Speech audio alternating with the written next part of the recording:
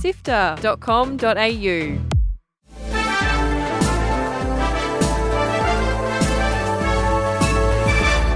Hi, I'm Kyle Paletto. And I'm Gianni Di Giovanni. Welcome to Walkthrough, Sifter's weekly recap on the biggest news in video games. This week, there are new handhelds on the horizon. Phasmophobia has been delayed for console, and Saints Row studio Volition has been shut down by the Embracer Group. Here's the news for Sunday, 3rd of September. Let's go. Join the Sifter community on Discord at sifter.com.au/Discord. Veteran game studio Volition, which has been operating for around 30 years, has just been closed by its parent company, Embracer Group. You may know Volition for their recent Saints Row reboot, which was met with largely negative reviews when it released last year.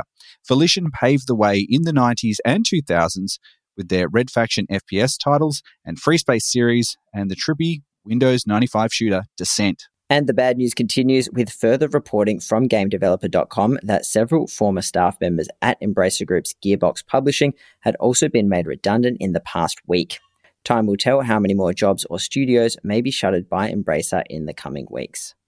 Lenovo have now confirmed all the details for their upcoming handheld console. The Legion Go will sport an 8.8-inch QHD IPS display with a 144Hz refresh rate, all powered by AMD's Ryzen Z1 Extreme chip, and will feature detachable controllers reminiscent of Nintendo Switch's Joy-Cons. You'll also be able to pair the console with the Lenovo Legion glasses, a pretty slick-looking augmented reality headset that will project the game onto a virtual screen. It's not just about the hardware either. The Legion Go will be integrating closely with Xbox Game Pass, with games like Halo Infinite and Hi-Fi Rush being used in its marketing material. It's looking like it'll set you back around $1,400 Australian dollars, with a release date sometime in October. Speaking of handhelds, we got the official name and pricing for the PlayStation Remote Play device. It's a PSP. That's right, a PlayStation Portal. The device, which only does remote play from your PlayStation 5, will set you back around $199 US and will be available in the US, the UK, France, Germany, Austria, Belgium, Luxembourg, Netherlands, Italy, Spain, and Portugal, as well as Canada and Japan on the 15th of November. You'll be waiting a little bit longer if you're here in Australia with us. There's no confirmed release date yet. And I think I'm the target market for this thing, having played the majority of The Last of Us Part 2 using remote play, but even I wish it did some more things. We'll just see how it goes. The spooky ghost hunting game Phasmophobia has been delayed on console after an office fire. Developed by Kinetic Games, the survival game is one of the most played on Steam and was announced earlier this year that the game would be coming to Xbox Series X, PlayStation 5 and PSVR 2. In a statement, the team said that a recent fire incident at their office building and unpredicted development issues, the console development has been severely impacted and it will now be released in October. In the meantime, the Ascension update for Phasmophobia on Steam has been rolled out with a whole heap of changes. There are now different tiers to each item that you can unlock. Heaps of bugs have been squished, the progression system has changed, and many of the ghosts and paranormal beasties have been tweaked. It's made the game a lot more challenging, but hey, it's still a lot of fun trying to use the Tier 1 items to figure out if you're being haunted by a demon. The hit run and fun 2D side-scroller Alien Hominid HD is coming to next-gen consoles. The developer, The Behemoth, announced earlier this week Alien Hominid, which originally started as a Flash game on the entertainment website Newgrounds in 2002, will be released on Xbox, Switch, and Steam. The game has had a history of ports and updates, with it being brought to PS2, Xbox, and GameCube in 2004, Game Boy Advance in 2006, and finally a HD version on Xbox 360 in 2007, which is still the only way to play it on modern systems using the Xbox backwards compatibility. There isn't a release date as of yet, but in addition to Alien Hominid HD, the team announced that you can also purchase it in a bundle with Alien Hominid Invasion, which is an all-new, reimagined version with new gameplay and mechanics. With Starfield finally launching next week, Bethesda has revealed it's commenced work on The Elder Scrolls 6, with the company's head of publishing, Pete Hines, this week sharing that the game is now in early development, moving past its pre-production phase. Sadly, if you're like me and can't wait for more news or even maybe a second of footage, you might want to temper your expectations and prepare to wait a couple more years. Hines says Starfield remains the studio's primary focus, with significant post-launch support already planned, and Phil Spencer has suggested that Elder Scrolls 6 could be 5+ years away. PlayStation is upping the price of their PlayStation Plus service across the world, with quite a huge hike for local Australian subscribers from September 6th. The standard 12-month essential plan has jumped up $15 to $95.95 per year, but it's the deluxe 12-month subscription, which gives you access to the full PS Plus game library, that has received the biggest price hike, going from $155 to $197. A PlayStation Plus subscription is required to use many of games' online features on the PlayStation Network, and the change comes as inflation, energy prices, effectively everything else on the planet continues to skyrocket.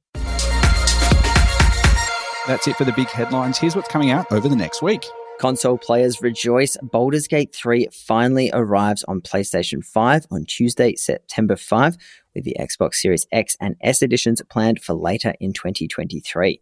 Baldur's Gate 3 launched to a heap of praise on PC in early August, quickly becoming one of the highest rated games of the year. If you enjoy Dungeons & Dragons, this one cannot be missed. Coming out on the 6th is the full release of Bethesda's highly anticipated space RPG Starfield.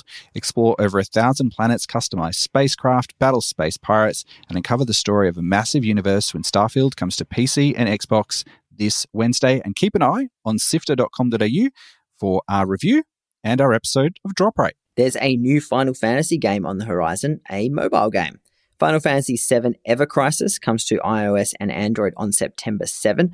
Not much is known about how it'll play just yet, but it'll be a reimagining of the original Final Fantasy VII and the Crisis Core spin-off game, and also promises a new take on the story of Sephiroth. Out on the 8th is the latest version of the basketball series NBA 2K24. You'll get a bunch of new game modes and customization options, along with a hefty assortment of microtransactions. It comes to all platforms. Life Sim fans can snuggle up and get cozy with Fae Farm, a new cartoony Technicolor farming life sim game out on PC and Nintendo Switch on Friday, September 8th.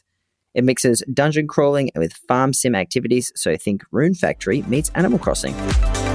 Articles to read, Videos to watch, and podcasts to listen to. Sifter.com.au. This has been Walked Through by Sifter. My name is Gianni Di Giovanni. And my name is Kyle Paletto. Thank you so much for listening. We know you love our podcast, so why not become a monthly backer on Ko-Fi? Your support lets us keep making the shows. It's easy to do. Head to sifter.com.au/support, where it starts from just $1 a month. That address again is sifter.com.au/support. Sifter is produced by myself, Fiona Bartholomeus, Adam Christou, who was script editor on this episode, Daniel Ang, and Chris Button. Michelo is senior producer, who also edited this episode, and my co-host Gianni Di Giovanni is Sifter's executive producer. Thanks to Brian Fairbanks from Salty Dog Sounds for composing the Walkthrough theme tune, and thanks to Audio Technica Australia for their support of Sifter's podcasts. Thanks again for listening. We'll be back with more news next Sunday.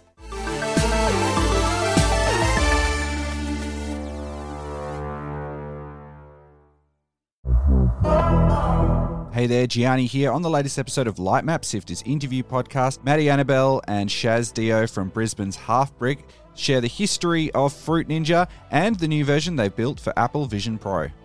We're a company that's not afraid to fail, so we thankfully had a lot of support and were able to just keep trying things over and over and over again until it felt right. Our biggest kind of challenge was just trying to figure out how to truly make it feel like you are doing the slicing, getting it one for one, making it feel juicy and exciting. We wanted to be able to pick up a fruit off the ground and slice it, throw it somewhere and have, the juice and the splats appear everywhere. And it was just a lot of iterations and trial and error. You can get every episode of Lightmap for free on Apple Podcasts, on Spotify, on YouTube, or head to our website sifter.com.au.